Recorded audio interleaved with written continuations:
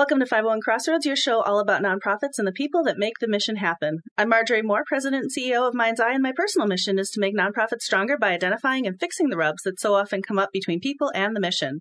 My fabulous co-host, the nonprofit ninja Natalie Jablonski, is here. That's right, specializing in helping nonprofits maximize their time, talent, and resources to achieve organizational greatness. Hey, Marjorie. Hey, Natalie, what's up? I love today. You know why? Why? It's another one-on-one. Clink. I love one-on-ones. And for those of you who ask me when we're in the community, yes, we are drinking wine. Don't judge us. Yeah, today it's sweet and bubbly. Sweet and bubbly. It's actually very tasty. A little Moscato for the wonderful weather we're having in the Midwest. If those of you who are listening are not in the Midwest, the great thing about living in the Midwest is you can have the air conditioning on in the afternoon, but the heater by nighttime, and then tomorrow morning your windows might be open again. That's the weather, how it changes. And by the time this airs, you will be hot and sweaty and gross for like at least 3 or 4 weeks. Ew, yeah, that's the humidity of the Midwest, right?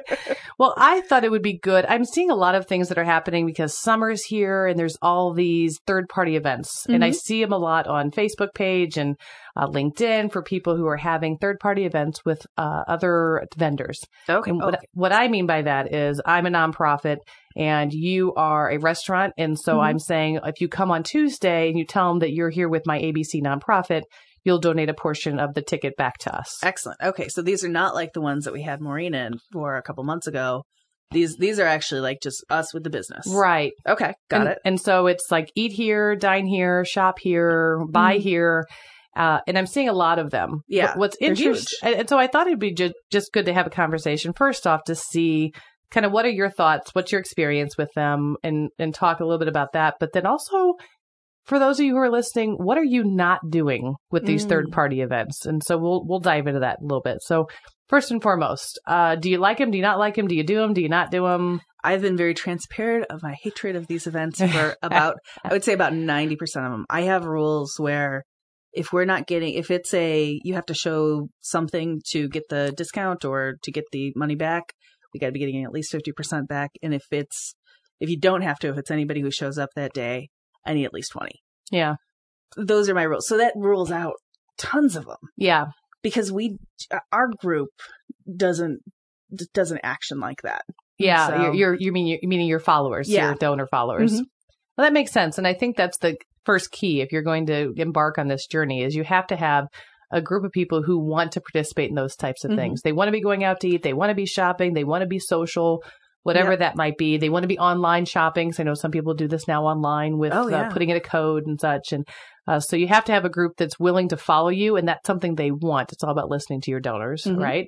I think it gets difficult when you have some really excited members of your committee who are like, hey, we want to eat at this restaurant. We want to go to this place. And they want to do it because it sounds like such a great event. And for those of you who are out there and you're in the nonprofit world and you are having success with these events, give us some feedback and let us know, at the bottom of the show about how that's working for you. Ones that have really worked well, especially if they have a national presence and help out some other nonprofits within other communities. Because I think there's some real value to doing these. I know that not only do I participate as a credit card swiper at several of these events and drag unwilling participants with me, such as Marjorie. You must have to do these sometimes. Well, especially if there's wine involved, right? Well, I'll go to those. Totally, right? But I find that our organization really likes it. We have an organization that focuses a lot on youth and youth services. And so I think that's a generational thing as well. You see a lot of people who are in our millennial group and above and beyond those two areas. Where they really just kind of enjoy helping and being a part of something without having to be a big commitment, if you will, because they're involved in so much typically. And I can go get a pizza for, an organization. That's not a big deal. Well, if you're going to eat and drink wine, you might as well have pizza, right? Yeah, exactly. There you go. So one of the things that I wanted to just put it out there and have our listeners think about is what are you not doing with these events that could be beneficial for your organization? So what do I mean by that? Here's the insight into Natalie's head. Be careful. It's dangerous, right?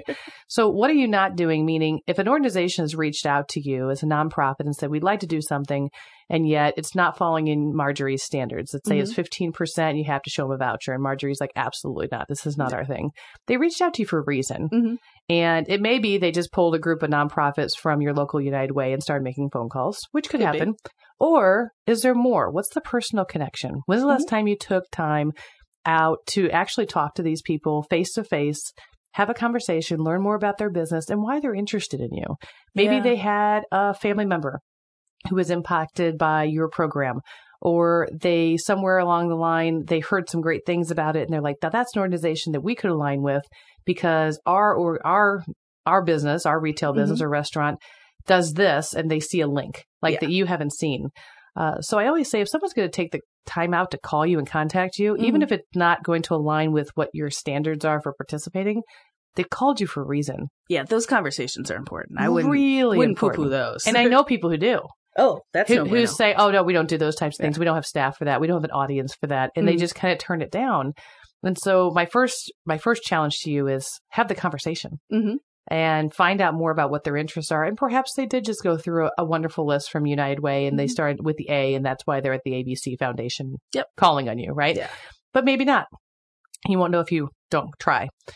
The other thing that I would challenge you to do as nonprofits is to think of these with regards to relationship building beyond the event.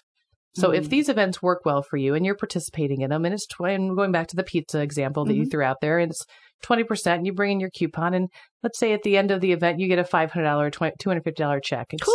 I'd be happy to get one of those. Right. So most nonprofits would be like, yay, excited. But then where I see nonprofits drop the ball is they stop. There's no communication with that group anymore. There's no more conversation. There's no follow-up. And the relationship never develops. It's a transaction, if you will, as opposed to a cultivation of relationship. Yeah. So I'm challenging our listeners who are involved in these in our nonprofits. When's the last time you reached out to your third-party vendors? When's the last time you sent them information and said, here's some things that are happening within our organization that your dollars help make happen? Yeah. And whether maybe you have a formalized newsletter and that's in your budget. If so, great. If you're laughing at me right now and you're saying not going to happen, we don't have that in our budget. An email is absolutely free because as long as you have your email service already, right?